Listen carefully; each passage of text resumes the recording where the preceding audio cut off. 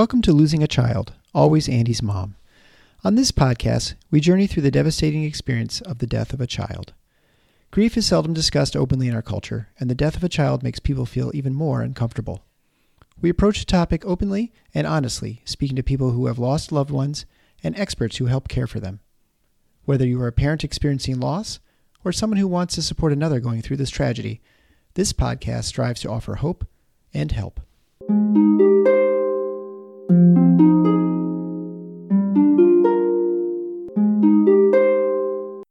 Welcome to episode 117 of Losing a Child, Always Andy's Mom. I'm Marcy Larson, Andy's mom. Today's episode is a little bit different. I am talking to a widow, not a bereaved parent, and I will go into that a bit further just at the beginning of the interview, so I won't do much now. But I do want to invite you to visit this guest's webpage, mariealessi.com. Alessi is spelled A-L-E-S-S-I. If you don't catch that right now, it's okay because she will say it again at the end. But her movement is called A Loving Life After Loss. And it is beautiful and amazing. And even though her story is quite different from ours as a widow and not a bereaved parent, she has a lot to offer bereaved people in general. And I really enjoyed talking to her, and I know you will enjoy it as well.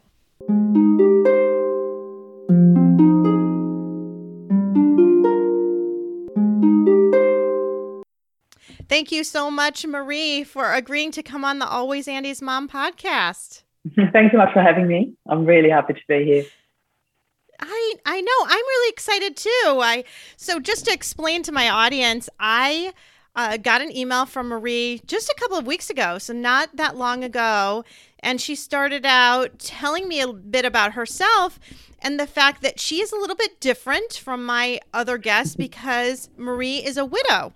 So normally I really focus on child loss and talking to bereaved parents, but as I read more about Marie, and then I went on her website learning more about kind of her project and what she's really been doing, I thought, this totally fits. This absolutely fits with what I do. And I thought you would be a great resource for parents. Thank you so much for saying that. I have to say, the platform we connected on is all about connecting people that have got a message to share. And when I saw your story, I was hesitant at first to actually reach out to you because I realized that you usually have bereaved parents as your guests, but there was something about your story that really intrigued me and touched me. And I thought with what I do, it would be so beautiful to come together, and we'll definitely get to a little bit more of that during the interview. But thank you so much for reaching out. I had the same hesitation. I'm glad we both didn't stop there and connected. I know. I'm glad we both just went a little bit past that hesitation. Yeah. I think it's perfect. And if you notice the accent, we are from really literally opposite sides of the world. We are. So as we're recording here, I am on a Monday night and she is on a Tuesday morning, and it's just great. It's amazing. So you can see if you watch the video, I am all dark behind me because it is pitch dark outside, and she is in a bright sunny room. So it's quite literal when you even look at us. I'm actually originally from Austria, but I do live in Australia now, so I have been since 2004. So still opposite sides of the world. Okay. Well, I'm excited to have a guest from Australia, though, because you're my first one, and you probably win the award for the furthest, I would guess. I had a woman from South Africa, which is quite far, too, but pretty sure Australia is going to have that beat, so... Thank you. So why don't you just start out by telling us about your husband, Rob, and your life really with Rob? Yay. How many hours have we got? No, I'm just kidding.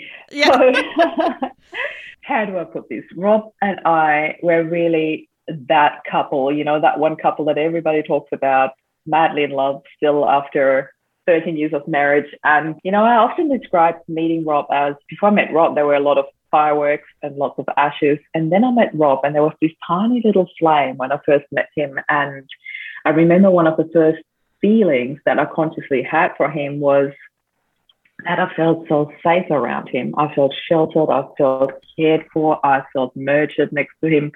He had this energy that really oozed into my heart. Like I felt so nurtured and taken care of. And that happened before I actually realized that I was slowly but surely falling in love with him, you know.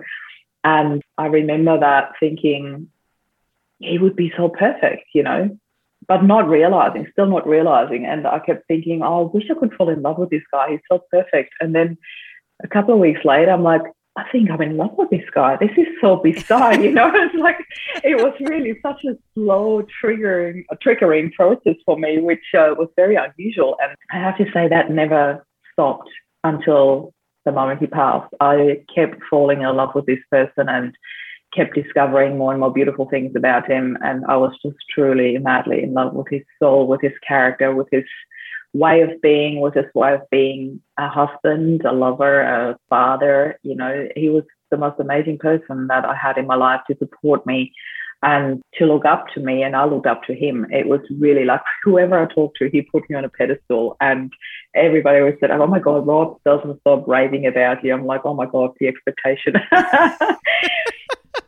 Yeah, so we really created our dream life that we both always had. We both did not know when we first met that our dream wedding was a barefoot wedding at the beach. We both always had this dream, and when we both shared it, we were like, oh my God, I can't believe you have the same vision. And we had our barefoot wedding at the beach, and we had 2 boys, Flynn and Jed. They're meanwhile almost 14 and almost 12. So in 2 months, they both have their birthdays. We lived a really, really happy life. I started my own business. You know, I went out of the advertising world after deciding that we're going to have a family, because I worked in a quite top of the career ladder in advertising. I really didn't want to go any further than what I had reached. I was offered another promotion and decided to tell them there and then that I was pregnant at that stage. I was offered that final promotion and just said thanks, but no thanks, and turned my back on the advertising world. Stayed at home for about 3.5 years to raise our kids. And then when my little one was old enough to go to preschool as well, I started off with my own business that I had created, and that was in coaching. So I looked after people's mindset. I really help people in terms of growth, in terms of stepping out of themselves and really becoming the true, authentic self who they wanted to be, help them in their career, in their transitions. And I did that for basically about 7 years. And that's when adversity hit us. So I don't know if you want me to go any further than that, or if you have any questions. But yeah, if you want to go on and now talk a little bit about what happened, this would be good. Mm-hmm. Yeah. So what happened that day was, it was mid-June in 2018, and Rob was supposed to wake me up in the morning, and he was on the other side of Australia on a business trip. And he said, I'll wake you tomorrow morning, because my phone was updating and I couldn't use it for an alarm. And we were chatting that night, and we would chat every single day when he was away. And I still remember our final conversation that we had, not knowing it was the last time we would speak, was about love and connection. You know, he told me about this couple that he met over dinner. They were lining up, started chatting, and they insisted he would sit with them, and he talked to them about the 5 love languages. And again, he was raving about me. He told me this. And that was our final conversation we had. And it was like, I love you too. I'll talk to you tomorrow. And that tomorrow never came. So in the morning, he said he'd call at 7:30. I woke up, I looked at the alarm clock, 7:31, and I knew something had happened. Really? I tell you, it was not just that he was a minute late. Rob was always on time. He would never let me down. He would always, he was so reliable in anything and everything. But there was something deep inside me that told me something had happened, and I did not want to buy into that. So, as a mom, I went about my day. I got my kids ready for school. My little one was not feeling well, so he stayed home, which was really unfortunate for that day, because I was under so much stress and my anxiety levels were rising by the minute, not hearing from him, that I didn't know how to properly hide that. Because you couldn't call him? I couldn't call him. I was calling him. It went to message bank, it would ring out all the time. So I kept coming up with more and more excuses what could have happened. He could have left his phone in a hotel. He could have lost his phone in a cab. He could have, I was coming up with more and more excuses, but my anxiety was rising. And Rob and I were so in tune that around lunchtime, it hit me. I'm like, I've got his number from the hotel where he's staying. So I called the hotel. And as I had this thought, I had a very short vision of Rob collapsing in a shower. And I'm dismissing that. I'm thinking, no, stop it, Marie. Just calm down. Just call the hotel. Right. And I'm calling the hotel and I'm saying, look, I'm Marie Alessi. I believe my husband's staying with you. Can you please send somebody up to his room? I said, I'm not one of those wives stalking their husbands. I'm just, my husband didn't call me and he was supposed to call me. I'm just worried and I just want to make sure. And before I hung up, I said, and can you please send somebody to check in a shower? I thought they must be thinking I'm completely mad, Oh, that's where they found him. He had collapsed in a shower and died from a brain aneurysm. So it was very sudden, completely unexpected in the prime of his life, 45, healthy, surfer, and that was it. Our boys were 10 and 8 at the time. So awkwardly fitting that we talk about grief here and losing your children, and I'm talking about the loss that my children experience, which is a very different perspective, but it is very real. And also, when you think about what came out of that, and we haven't shared this yet, then it will all make sense to the audience here listening to our story, to our things that we share, why we are having this conversation. So, yeah. Yeah. And I feel like, too, I can relate to you so much as a mother, watching my own kids grieve their brother. It's not dissimilar to you watching your kids grieve their dad. And that was one of the hardest parts of the whole grief journey is watching your children hurt. I mean, it's incredibly horrible to lose them. And I know you don't have that experience, but it is also so painful to watch the pain in their eyes and to watch them go through this grief journey, and it's hard to know how to guide them and what to do. So I can certainly relate to you as a mother. It is certainly quite a journey, for all of us, and it is just something where I also want to put a little disclaimer out there, and this is something that I have learned over the last couple of years with the work that I do, and only through another parent that I talk to that I have got in my movement who has lost his son, did I finally have that or find that permission within me to take off that social label that we put on, that there is no worse experience than losing a child. This is a very subjective label that society put on as a general, and it is so dismissing other people's grief as well, and it's so stopping some of the parents who actually want to heal. I think we need to let go of these labels, what is the worst and what is the best, or easier or less easier. And I'm saying that with a whole lot of respect for all the parents that have suffered through this, that have experienced this. This is not to be disrespectful. This is to open ourselves up to the opportunity and to the possibility to heal something that society has told us all our lives is impossible to ever heal. And that's all I want to say here. And this comes with a whole lot of love. This is not disrespectful to any parent who has lost a child. And as I said, I only feel that I had the permission to actually say that as somebody who hasn't lost a child, because I work so closely with people who have lost children, who have told me that from their perspective, who are people that have healed. So I just want to put this out there as it is possible, and as an act of hope, to not restrict ourselves that we can't ever heal from this, because I believe that we can heal from whatever we put our minds to and whatever we open our hearts to. Yet often we don't feel that we have the permission to heal. Often we feel that this is our role. We have to suffer because there is nothing worse out there.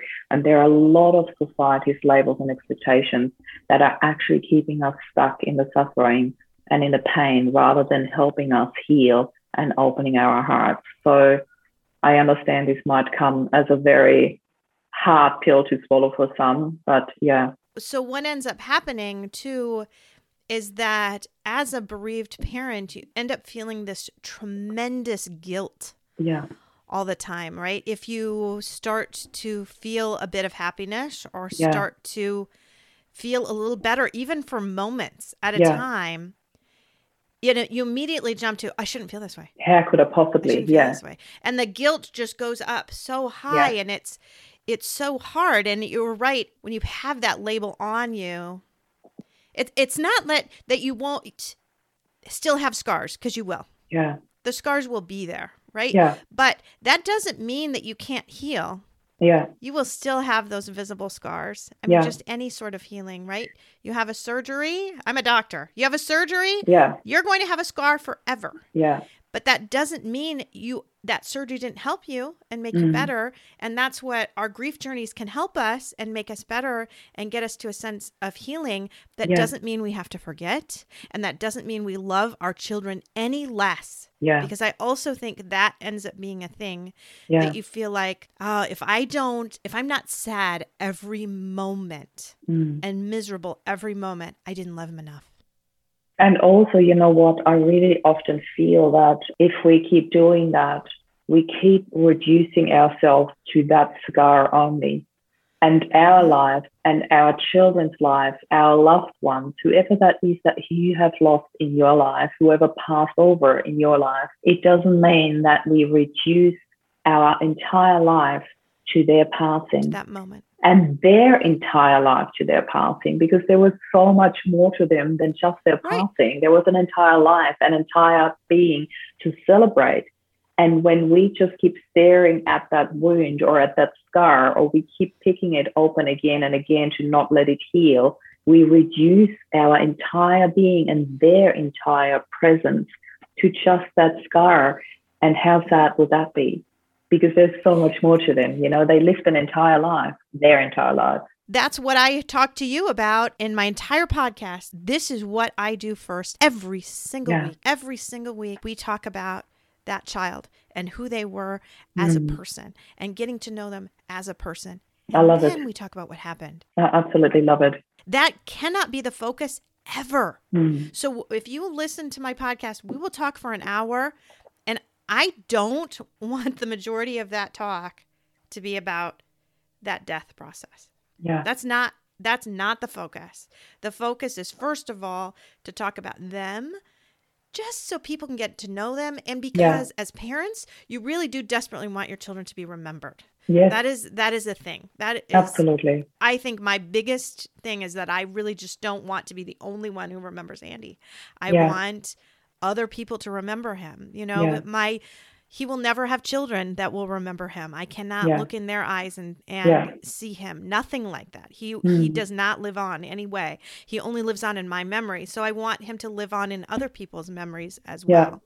So that's the first thing. And then I want to talk about the healing and the journey and the hope and giving people the idea that there is hope and there is healing. And I have people from all sorts of, you know, people that are just a few months out from their grief. I have people that are 20, 30 years out on their grief journey. And we all can kind of learn from each other, and we can all give each other a little bit of hope. So the early ones go, oh, I can do this. I can do this. I can look at this person and go, look at what she's doing. Look at what he's doing. I can do that too. And the ones that are further out can say, oh, I remember when I was like that, but I'm not like that anymore. And I can see how far I've come, you know? Yeah. I also want to say something at this stage, Marcy, because it's just something that I have learned that I found so incredibly important to mention. And that is, you know, that saying, time heals all wounds. I couldn't agree less with that. It is not time that heals our wounds. It is our intention, our absolute intention. If we do or don't want to heal this, and even if we do want to heal this and don't know how yet, the intention is there. And that's what you need as a first step, that wanting to heal. Time doesn't heal all wounds. Hard work heals wounds. Hard work heals wounds. Intention, dedication, you know, little action steps. It doesn't even have to be big ones, but little steps to go forward. And in the work that I do, so many people say, but how can I let go of this? You know, and a lot of people worry that if they let go of that, of the pain, of the suffering, of that grief, that they lose their last connection with their loved ones. But it couldn't be further from the truth, because it comes back to what we just said before. Agree. We are reducing their entire life to just their passing, and we don't want that. We really want to keep their legacy alive and to keep their life in our minds and in our hearts and really share that with other people. And that's the work that you do. That's the work that I do. And that's why I'm so happy that we're connecting here today. So why don't you talk now about how this work started with you? Yeah. So basically, when I got this phone call, I sort of instantly knew that something happened, something big happened. And then it literally took from the morning, 7:30 a.m. till 4 p.m. roughly in the afternoon, till I finally received a phone call, because it was against their etiquette. They had, they're not supposed to tell people over the phone. They're supposed to send police to their house. And I was so looked after in the entire process. I was so looked after, and I'm so grateful that the circumstances did not allow for police to be sent to our house, but I heard it over the phone. This gave me the permission to share this with our children, rather than police coming to our house, complete strangers, and scarring them for life, worse than it already had to happen anyway. I was the one who could tell them. I was the one who could be there and hold space for them and hug them and cry with them, and not police officers, strangers, to rock up into our house and tell my boys that their dad had passed. I didn't want that. So I was really grateful that from the first moment I was looked after during this process, So I shared that with the boys. We hugged, we cried together, they screamed. It was really it pierced my heart, I have to admit. It was really one of the hardest things I ever had to do. Mm-hmm. And in that moment, there are two sentences that came from one of the kids each that really, they're burnt in my memory forever. My oldest son looked at me and he said, "Who will look after us now, Mum?" And I said, "I will." And I remember saying it twice. I said, "I will look after you, Flynn." And only in hindsight did I realize how important it was for me in that moment to actually say that out loud. It was like a promise that I didn't just make to him, but also to me and to Rob, and that I would be there for them no matter what. You might think it's such a natural, it's such a given as a mom, but it's really important to actually make this decision in your heart. And it helped me so much later on to completely accept that I'm now a sole parent and not go into, "Oh, poor me, I'm now a single mom. How am I ever going to do that?" I'm not just a single mom, I'm a sole parent. Huge difference. I only realized that a few weeks ago, believe it or not. And the sentence that came from my little one, he was 8 at the time, he looked at me exactly those words. He said, "I'm only 8 and I'm not going to have a daddy anymore." And he sobbed, and it pierced my heart. And I could feel that sadness, that heaviness that came with that, and how helpless he felt. And I just knew in my heart, in that very moment, I had to do whatever it takes to create the happiest life possible for those two boys. And this is something that Rob and I had promised each other. When you have these chats as parents, you hear things on the radio, on the news, something happens, you think it's tragic, you feel the tragedy for a moment, but you always have this thing in your head, it's not me, that only happens to others, But then all of a sudden it's reality. And I'm like, and now is the time where this promise takes place. This promise where I always thought we were talking about theory was now absolute reality. And we always said to each other, if something ever happens to you, I want you to create the happiest life possible for you and the boys. We said that to each other. And here I was, I'm like, this is the moment. This is my thing that I need to do right now. And from there, I somehow switched into functioning mode. I went through everything that had to be done. We flew out to the other side of Australia the next day, 5 hours on the plane to get there to identify Rob's body and prepare the kids for that. I knew they had to come with me. I knew we had to do this together. I knew they needed a form of closure. I left it open to them. I explained what it meant. I explained what to expect, and they both wanted to come with me. It was the most beautiful moment. I'm so grateful we did this together. And there would have been no way to fly to the other side of Australia without them if they had just experienced, oh, Dad flew away and never came home. There's no way I could have left them behind with their grandparents or anybody really. So we did this together. We got through it together. We did the funeral together. And then a few weeks and months into it, with having my sole effort on creating happy moments, happy little snippets, and building it up more and more, it was my daily focus, happiness. I want happiness for them. I want it for me. I wanted to honor the promise that we made for each other. I wanted to honor the happy couple that we were and the happy person that Rob was. So there were enough reasons to keep that up and to keep really putting all my efforts into that.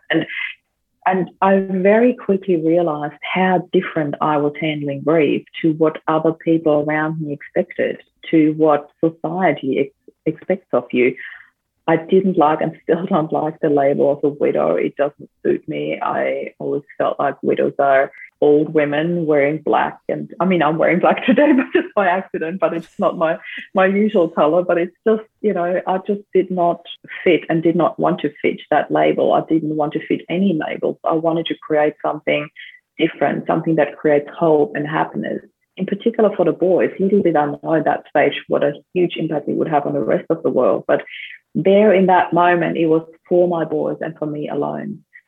And then through reactions from people around me, I realized how different we handled it. And I started doing live videos to talk about our updates and where we were, mainly to inform friends and family without having to talk to everybody. It was more to protect us than to go out in the open. That I went out in the open. Does that make sense? I just didn't want everybody to come and ask. I was really overwhelmed by that. So I started doing live videos on my personal page to share updates where we were and what we needed and didn't need. I set boundaries through that as well, which was amazing. And then about 4 months into it, I was sitting with my counselor. I saw a counselor for about 4 months after Rob passed. And I remember saying to her how overwhelmed I was by all these expectations from society, that people expect you to fall apart and people expect you to be sad and to just be miserable and in pain, basically. And she looked at me and said, "So what does grief mean to you, Marie?" And I'll never forget that, because she asked it so calmly and completely unexpected. The answer that came up for me was empowerment.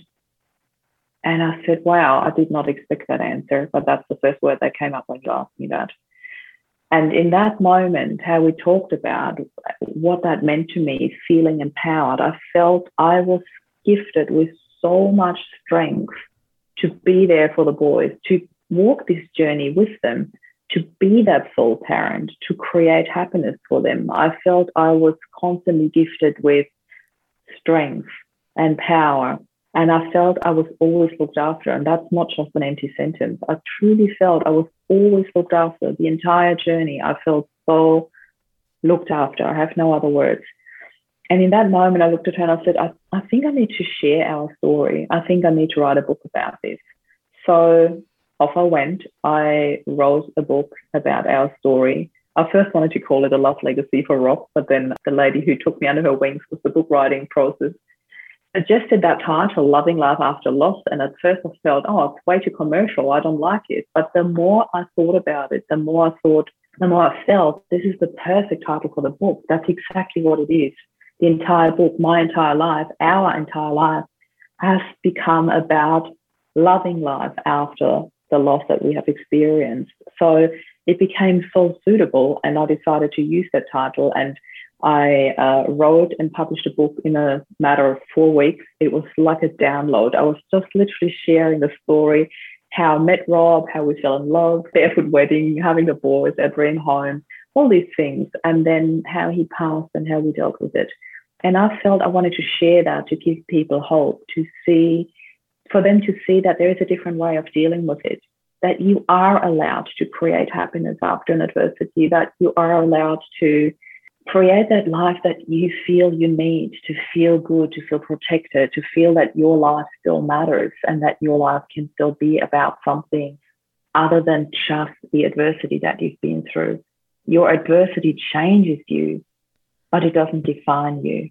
You can make it the igniter of a creation of something new, of that new you that you want to be. But the old you is not gone. It becomes part of it. Do you know what I mean? It is such a... Yeah. It's so much more than you were before. but it doesn't reduce you to that. And that's how I love seeing it. So when I shared this book, I was simply blown away. I had no idea that the next day when I woke up, I got notifications that my book hadn't only just made it to Amazon #1 bestseller, but I ranked in the top 100 of Australia. Wow. And I was like, I have something the world needs. And it didn't even dawn on me there and then. It took me another 2 or 3 months. But that was literally the moment that was so unexpected for me. Absolutely unexpected. I had no idea. And after the book was published, I had actually booked a trip around the world with the boys. I took them traveling for 2 months around the world. We went to I think we counted it the other day. It was 8 or 9 countries in 7 weeks. No, 7 countries in 9 weeks, something around that. We were traveling for 2 months to quite a few countries. I just wanted to create new happy memories for them. I just wanted to be away from all these first milestones without Rob, the Christmas, the New Year's, both boys' birthdays are in January. I just wanted to take them away and create happiness and live life, just away from all these expectations where nobody knew us, just traveling around the world and just being family. It created such a strong bond between the three of us. And we flew back to Vienna for Christmas to spend Christmas with my mum because I felt I could just hide away there. There was nobody else around, just my mum, the boys and I. I remember sitting in my bed back there. And it's quite funny going back to Vienna because it was the place that I lived in before I moved to Australia. My mum took over that apartment when I left. So I was basically back to my roots, and sitting there in the bed. And that's when I had this epiphany that this is so much bigger than just us. It's so much bigger than me and the boys, so much bigger than Rob and I, so much bigger than the 4 of us. I felt there was something that I had, as I said, that the world needs, hope and happiness and healing. And that's where I birthed that idea of making a movement out of it, starting a global movement around this loving life after loss. I gave it the exact same title because I thought it was so suitable. And when I came back home to Australia, that's when I opened the doors to this movement. 19th of March 19, I still remember. 2.5 years later, way over 3,000 members to the date. It's been an incredible ride of learning, of healing, of teaching, of sharing, of giving, of holding space, of spreading love and offering hope and healing and happiness where people expected the least but needed the most. That's basically, what it comes down to. What I really found the most interesting when you're speaking there is just you saying that you felt empowerment. Because I do have to say that the majority of people that I feel like I talk to, we talk about feeling powerless. Yeah. That it's hard to feel powerless. Yeah. And that's why a lot of us end up feeling guilt over different things. What didn't I do? What could I have done? Yeah. Because it's so hard when you feel completely powerless, when you feel like there's absolutely nothing I could have done to change anything.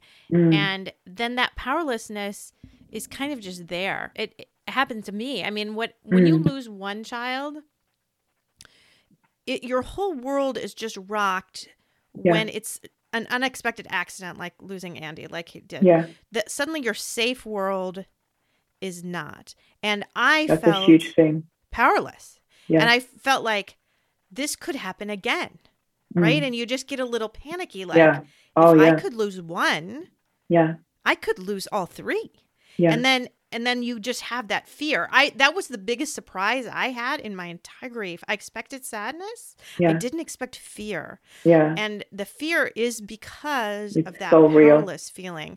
So that's what really hit me with you talking now is feeling empowered. Yeah. Because how do you get to that point? You just naturally did, but how do you help others maybe feel a little bit of that? Because I feel like that is lacking. That's really... certainly in me, but I think not just in me. That's a really amazing observation that you have there. I'm really grateful that you asked this because, coming back to the fear, I'd like to say something about that before I answer your question about empowerment. When I saw Emily, my beautiful counselor, she's a positive psychologist, I felt that I could work through my grief really quickly because I was very blessed that I had all these mindset tools that I've been teaching for 7 years. You know, when I was 20, I lost my dad. I was not equipped to deal with that loss whatsoever. I actually called it a loss. I did not know how to deal with it for a whole year. I was just wiped. I can't remember much in that 1 year. I had no tools to deal with it. It was intense pain. I was so close to my dad. It was also quite unexpected. He was in remission with cancer. You know, he was healed for over a year, and all of a sudden the cancer came back, and within a month it took him. There was no time, you know, within a month it was gone. And even though people were like, well, you had a month to repair, you're never prepared. And even if you are, you're not, if that makes sense, you know. So I never want to compare, well, you knew, you didn't know. Every loss is so different. Every person's passing is so different. Circumstances are different. Families are different. We're not here to compare.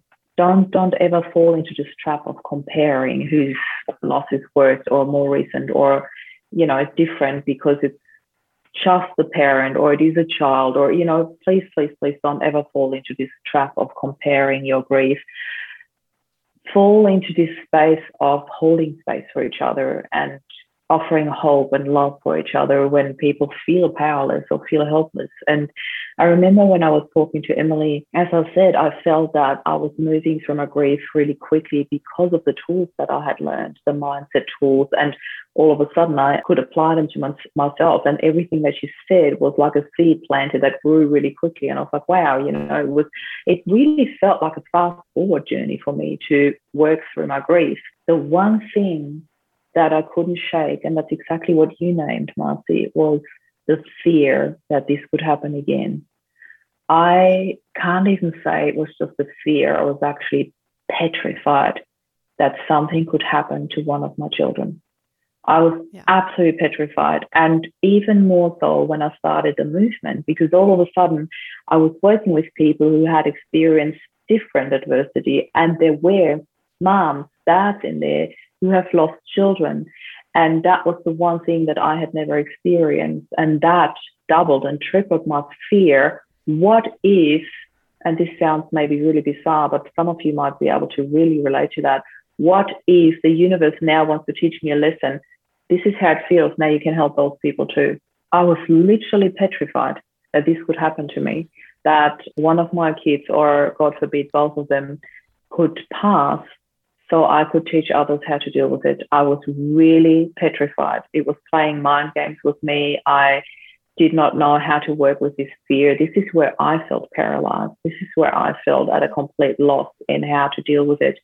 And I actually, after finishing my work with Emily, I said, this is the one thing I've got left that I don't know how to shake, but I also don't know how to continue the work around that. I actually, about half a year later, I came back to her to work on that again because I still couldn't shake it. And this is only over time. And this might sound so much easier said than done. The answer was really very simple, but by God, not easy. And that was by constantly focusing on love and trust for what is. Because none of us has got anything in their control when it comes to our future. We cannot change the past. We have nothing under control for the future. And when you think about anxiety really translates to fear of the future. So the more we bring it back to now and what is, and there's this beautiful, beautiful book, Byron Katie, Loving What Is, incredible. It was so helpful for me to really practice that and learn that. Loving what is, being in the moment. And as I said, it sounds easier said than done. I said the answer is very simple, but it's not easy. It was really challenging for me to practice that. But the more I did, because my focus was on love, the more the fear fell off and started to dissolve, if that makes sense, without me realizing. Yeah. My focus wasn't on the fear anymore. It was on the love. Does it mean that my fear has completely disappeared? Every now and then it still hits me. It still comes back. And I'm going to share one tiny little moment to demonstrate what I'm talking about here. A few months back, our dog had gotten out and I didn't realize. And for whatever reason, I went upstairs, I called out for Jed, and he didn't answer.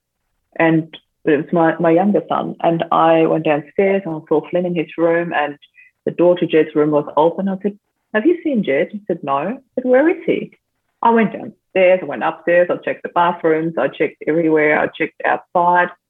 And the more I couldn't find him, there was panic setting into my heart. And then before I knew it, I was screaming his name like a complete maniac. I was like, "Jed," like screaming into the neighborhood. And I could feel my heart pounding, and I had all these scenarios going on. The door was open, and who could have taken him? And I'm like, "Marie, you're losing your mind. Just get your together and really just calm down." All of a sudden, I recognized what had happened. It triggered a really, really deep fear within me that I needed to let go of. And he was coming down the road with Lilo, our dog, on a leash. Like, oh, Lilo had gotten out. I just went to get her. Completely innocent. We live in a small town. There's no danger whatsoever for him to go on the street and run after a dog. He's 11, almost 12. He can do that. But in my mind, I went, "Oh my God, he got abducted. He got whatever, I went worst case scenario. And I was like, back to love, Marie, back to trust, back to, it is an ongoing learning curve for us, that when things trigger us, to remind ourselves of what we have already learned.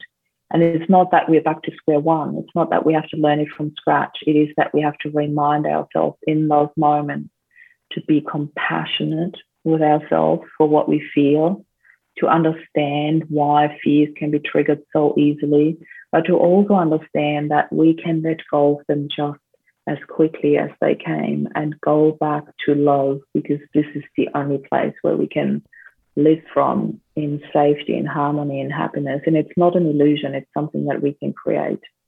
That was really important to me. That's interesting that you say that. So I'm a Christian, and I have recently been working with a pastor a little bit. And I said to him, our last meeting, I said, "I just feel like I just can't trust anymore. I just, that's my biggest thing is trust."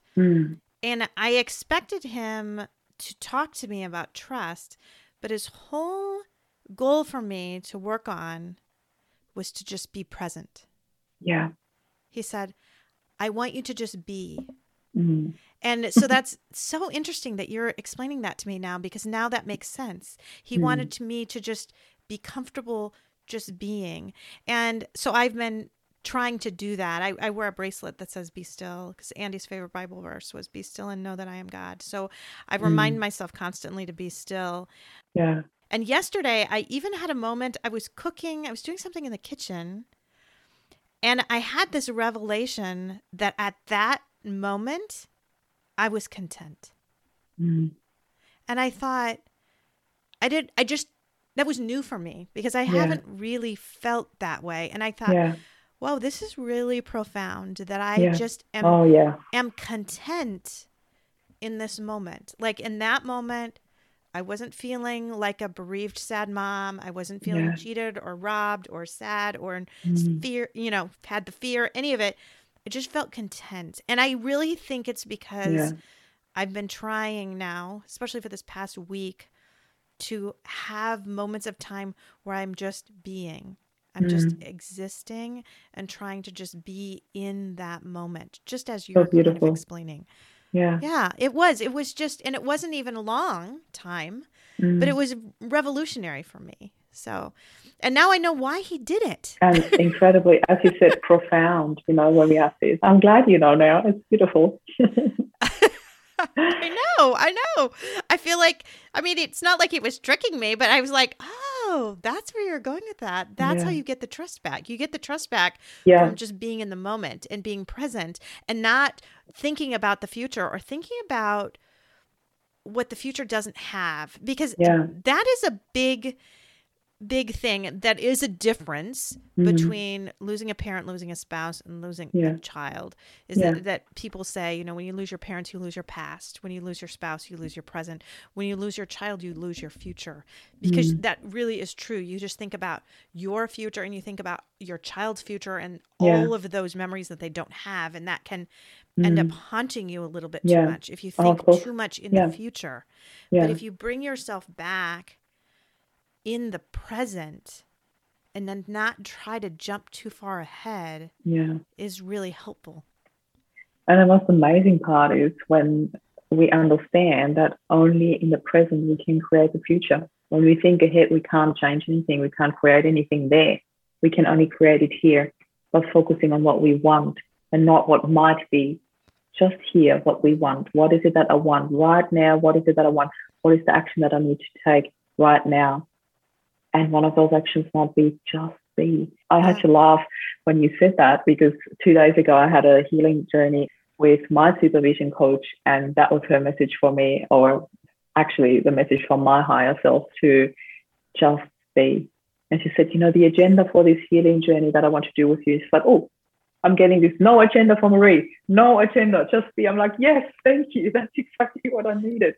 No agenda. I've got so many agendas. I just need to be. And, you know, this is the most beautiful way to be, to just be, to be in the moment, to be present. And that is where you can sit in love rather than going into fear. And that's what we all need the most, really.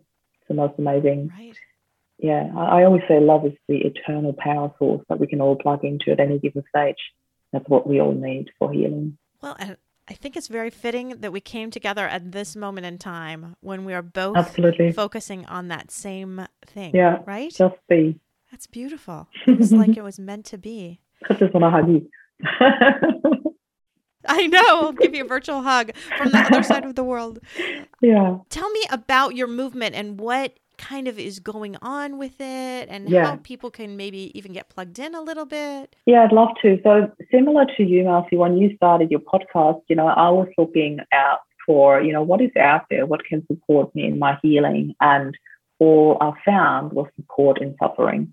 And it's actually quite sad, but every grief support group I looked at was supporting the suffering, the staying stuck in the pain, the comparison. Everywhere I looked, it was just a comparison match over whose loss was worse and whose loss was more recent and who had lost more people and who was younger when they died. And I was mortified. I was literally mortified. All the messages were like, you know, it'll never get better. This will always stay with you. There'll always be a hole in your heart. Everything was just negative and around suffering. And, you know, for me, I had to reframe that. I do not like that saying there'll always be a hole in my heart. I like there'll always be a place in my heart for Rob. And there always will be.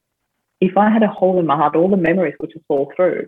But if I have a place in my heart, that's where he'll always reside. And he'll always be my son's father. No matter what, he'll always be part of our family, you know, and that was really, really important. And every child, every person will always be part of that family, no matter whether they're physically present or not. And that is really important to know for family constellation. If anybody's familiar with that work, it is so important. You'll always be part of that system, of that family. So, yeah, when I looked around, there was no support, and I always compared it to if you were to walk into a field, a battlefield, you know, because we had this comparison before with the physical wounds. And if you were to walk over a battlefield of wounded people, you would not ever in your right mind walk around going like, oh, that will hurt forever. Let's put some salt in there. Don't let that heal. Just put some more salt in there. Keep that wound open. Yeah. You would do that. Who in their right mind would walk around, oh, you're bleeding a lot worse than the other, but that's horrible. Everybody would go like, put a dressing on, get that wrapped up. Let's rinse that wound. Let's heal that. Let's, you know, he needs to go and have an operation. You would go into solution mode, into who needs what treatment and help, rather than comparing whose is worse and let that wound not heal. That will stay with you forever. Let's make sure that's going to be the biggest and fattest scar out of all of them. Do you see the comparison? Yeah. But this is what we do in grief. And for whatever reason, it has become acceptable by society. And not just that, it has become the norm. This is how we deal with grief. And I'm like, how on earth and why are we doing this to each other? In a time when we need it the most, we do the exact opposite of what we actually need.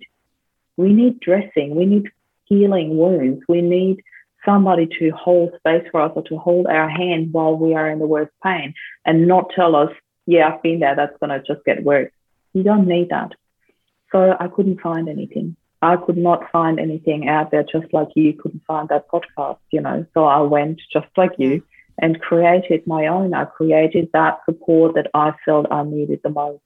And I felt that I had gotten to a space where I was like 2 steps ahead of most people. I had already done this part and already done that part. I had already tried this tool and that tool.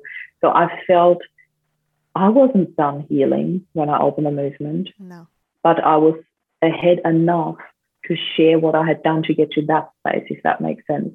And the more I shared, the more I healed. So it was always a couple of steps ahead of the people that came into my movement. And by naming it Loving Life After Loss, it was also a bit of a filter to invite those people in who were seeking that. And it was also a bit of a call to action and a really beautiful way to name your life purpose, Loving Life After Loss. And I thought, what a beautiful love legacy that is for Rob as well, to create a space where people can come in and receive hope and healing and happiness, what they need, you know. So when I opened that, within a couple of weeks, I had a few hundred people in there already, and then it just kept going from there. And then media attention came in, and I remember my first bigger media piece coming out in the Mamma Mia, which was a parenting magazine. I had a couple of smaller ones and podcasts, but that was one of the bigger ones with 4 million readers. And overnight, we doubled the members of, like not overnight, but within 2 weeks, we doubled the members of the movement. And I remember I was in Melbourne at the stage when that article came out on Boxing Day, like literally just after Christmas. I had no idea what impact it would have. And every hour, there were like 50, 100, 150 people requesting to join a group. And I was like, oh my God, what's happening here? And then 2 of my friends sent me a screenshot of that I had made it to Apple's #1 trending news story. I had no idea. I was so excited about this because I knew what that meant. I knew that people had realized that we need hope. And I was like, wow, people are getting the message. There is hope out there. And I was just so excited. And a little side note, when I got that screenshot that I made it to Apple's #1 trending news story, Trump was on #3 that day. And I was like, oh my God, this is cute. You know? Trump #3, Marie #1. I still have the screenshot. It was so exciting for me. Yeah, so that's what really kickstarted it. And that was not even a year into it. And I started developing little healing journeys for people to teach them my tools. I started to develop programs. And then I also ran my first retreat. We're now having another retreat in a couple of weeks' time. But it's just been so beautiful because it was such a natural progression in creating these things. From everything that I had learned, I would create something that would help more people. And there are journeys and programs and retreats available for people who want that support. Given that you're in the US, most of the programs that I run are online. Obviously not the retreats, but the programs that I run are online. It's actually pretty much 50% of my audience comes from the US and Canada, and the other 50% from Australia. So that's the majority of people that I work with anyway, because it works so nicely with my time zone, if that makes sense. My morning is your evening, so it works pretty well. Yeah. I love how you talked about that. You know, my experience with the podcast, certainly I couldn't find anything, but I did find a difference that you didn't find with a grief support group, because I've talked to many people that have gone to grief support groups, and the people there seem stuck. Yeah. But with the Starlight Ministries grief support group, that is a very beautifully done program too, because it's a 2-year curriculum. So it's 6-week sessions, and they do like 4 sessions per year. And after 8 sessions, you're all done. Wow. And you can do it again, but if you need to. But most people usually don't. Yeah. Right? Because the goal is that you are healing. And that is the goal when you go there, to these grief support groups. It's to actually heal, not to just commiserate. Yeah. And that is That's a beautiful big. difference. Yes. Yeah, it is big. And I also felt, I know going in, we all shared our stories. That we do that week 2. Everyone shares their story. Of course. And we got done. And I remember saying to Eric, oh, I'm so glad I wasn't that person. I'm so glad I wasn't that person, because that was so much worse and that was so much worse. And then other people came up to me saying, I'm so glad I wasn't you, because yours is the worst. And so it ended up being the opposite of what you had said, that really I would look at these other people and think, mine didn't feel so bad, because you know what you know, right? And Yeah. what you don't know, Of course. Yeah. somebody else's pain. And that, like, I just couldn't imagine watching my child suffer and die, Yeah. right? At least Andy died quickly, and he was, Yeah. we were talking about Lord of the Rings, and then, it was the next second. So, but then those same people said, well, at least I got to say goodbye. You didn't even get to say goodbye. That's so much worse. And it's just a different mindset. Absolutely. Right? That was Absolutely. a completely different grief support group than And you there's did. 2 sides to each story. Yeah, I feel like I'm just feeling with them. And I felt like we sort of carried each other's burdens a little bit. And then you go through this kind of curriculum and you get out the other side feeling better. And that's what the goal should be. Yeah. Now, I remember this dad out in California that was going to a grief support group, and he said, I realized everybody was exactly the same, and I kept going, and no one was changing except for me. And I realized I couldn't do that. I couldn't be in a group where no one was changing. Yeah.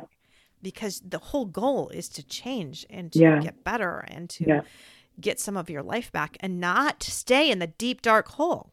Your environment plays such a huge role. If you just have people around you that are naysayers or don't believe that it will get better, it is not nurturing for you to change, to heal. If you have people around you that hold space for you. And I'm also saying that because it's not those people who say it will get better, you'll get through this. It's nice to hear, but you usually go into a space of, well, either how dare you or how would you know? But, having people that really hold space for you, like really hold space, that is such a gift. So, your environment makes a huge difference. Right. And helping you carry your burden, I think. Because I have heard this analogy that grief can feel like a huge boulder that you're dragging behind you and it's holding you back. But over time, the boulder becomes a rock that you can kind of carry, but it's really heavy. And then it becomes something that you can even kind of stick in your pocket. And most days you go around okay, but every once in a while it'll poke you. And just like you were talking, you still get those moments, moments that will get you panicky and get you and bring you back to that place. And that rock's still going to poke me every once in a while, but it's not like I'm dragging it with every single step of my day. Yeah. And you know what else you said, Marcy, that I really want to highlight? I really like that when you said that, we all shared our story. And also when you do the podcast, you get people to share the story about the person that has passed. And I want to bring this back to the comparison that we had before with physical injuries. When you go to a doctor, you have to tell them first what hurts, otherwise they can't help you. So for me, it's always that picking people up from where they're at, rather than letting them tell me their story so I can keep them there, if that makes sense, So I would never go, oh my God, that's really tragic, it's horrible. I have completely let go of that phrase. And some people might not understand that, but I would love to explain that. I'm so sorry for your loss. All my condolences, because there was nothing that I don't know how to put this into words, but I have to say this condolences line was one of the worst things for me. We, not just the line as in what people say to you, my condolences, but also the actual condolence line after a funeral. We had that for my dad, and I had to stand through hundreds of people saying the same thing to me over and over again. And I remember after the 30th person or something, it sounds terrible, I literally wanted to punch people. I thought, if I hear that sentence one more time, and I'm not an aggressive person, but I was in so much pain and I just couldn't hear that one more time, yet people had nothing else to say, because that's what society teaches us. So I stopped saying that. Well, you know what my favorite thing that people said to me was? Yeah, please. My favorite thing was, I have no words for you. Because Yeah. that was the truth. It's the truth. Because Exactly. no one had Yeah. any words that I wanted to Yeah. hear. So Yeah. it was so much better when they didn't Yeah. try, but they were there. Absolutely. I could not agree And so more. to say, I have Yeah. no words for you, but know that I'm here, that's all I Yeah. need. I need to Yeah. know that you're here beside me. Yeah. But saying anything Yeah. ended up being hard. Like, Yeah. I get that. I'm sorry Yeah. for your loss. It's just like, I- it just ends up grating on you a Yeah. little bit. But if they try to turn it around like, well, at least he didn't suffer, or Yeah. he's in a better place, Oh, or all my of God. that kind of garbage, That just made me want to thing, punch them. at That least- made exactly. me want to punch. Absolutely. I hear you loud and clear, Marcy. That thing, at least he's in a better place now. This is something for us to decide, to discover. It is a gift that if we ever get to that we are to discover about our loved ones. If somebody else says it to us, they rob us from that gift and they make it a very negative experience, because you literally Right. go into this, how dare you say that? And who are you to tell me that? Because I want him here. Yeah. I don't Of care course. if it's better. It Yeah. may be better.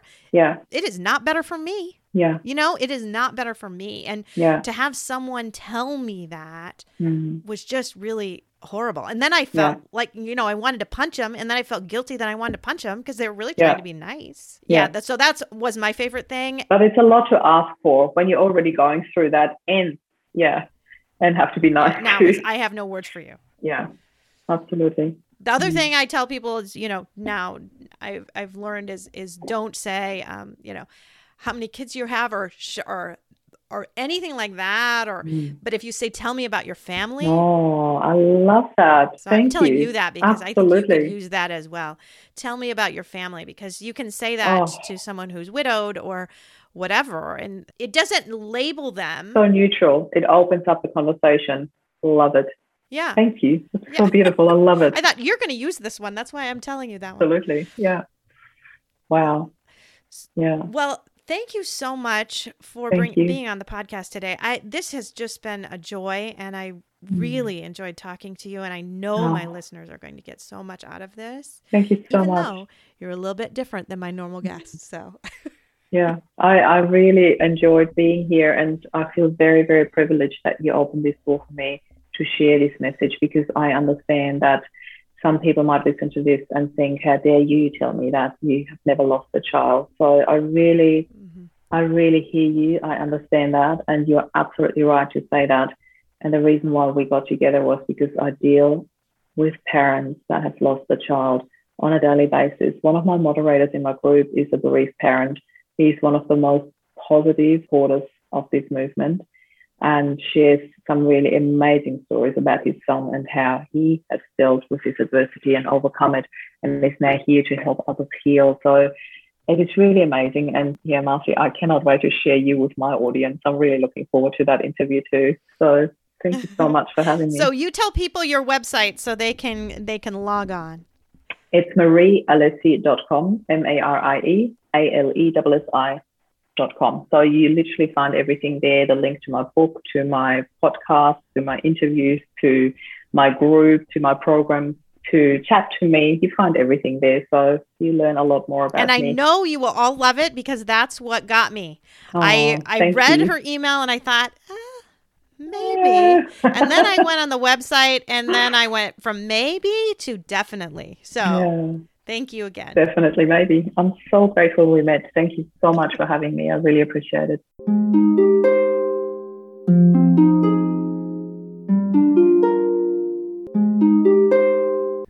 Thanks for listening to Losing a Child, Always Andy's Mom. Please subscribe to the show on your favorite podcast player. We are always looking for new show ideas. If you'd like to be a guest, know someone who'd be a great guest, or have a show idea, please email us at marcy@andysmom.com. Be sure to visit the webpage, andysmom.com, for more content, including Marcy's blog. There you can also sign up to receive updates via email. Together, let's work to inspire hope, one day at a time.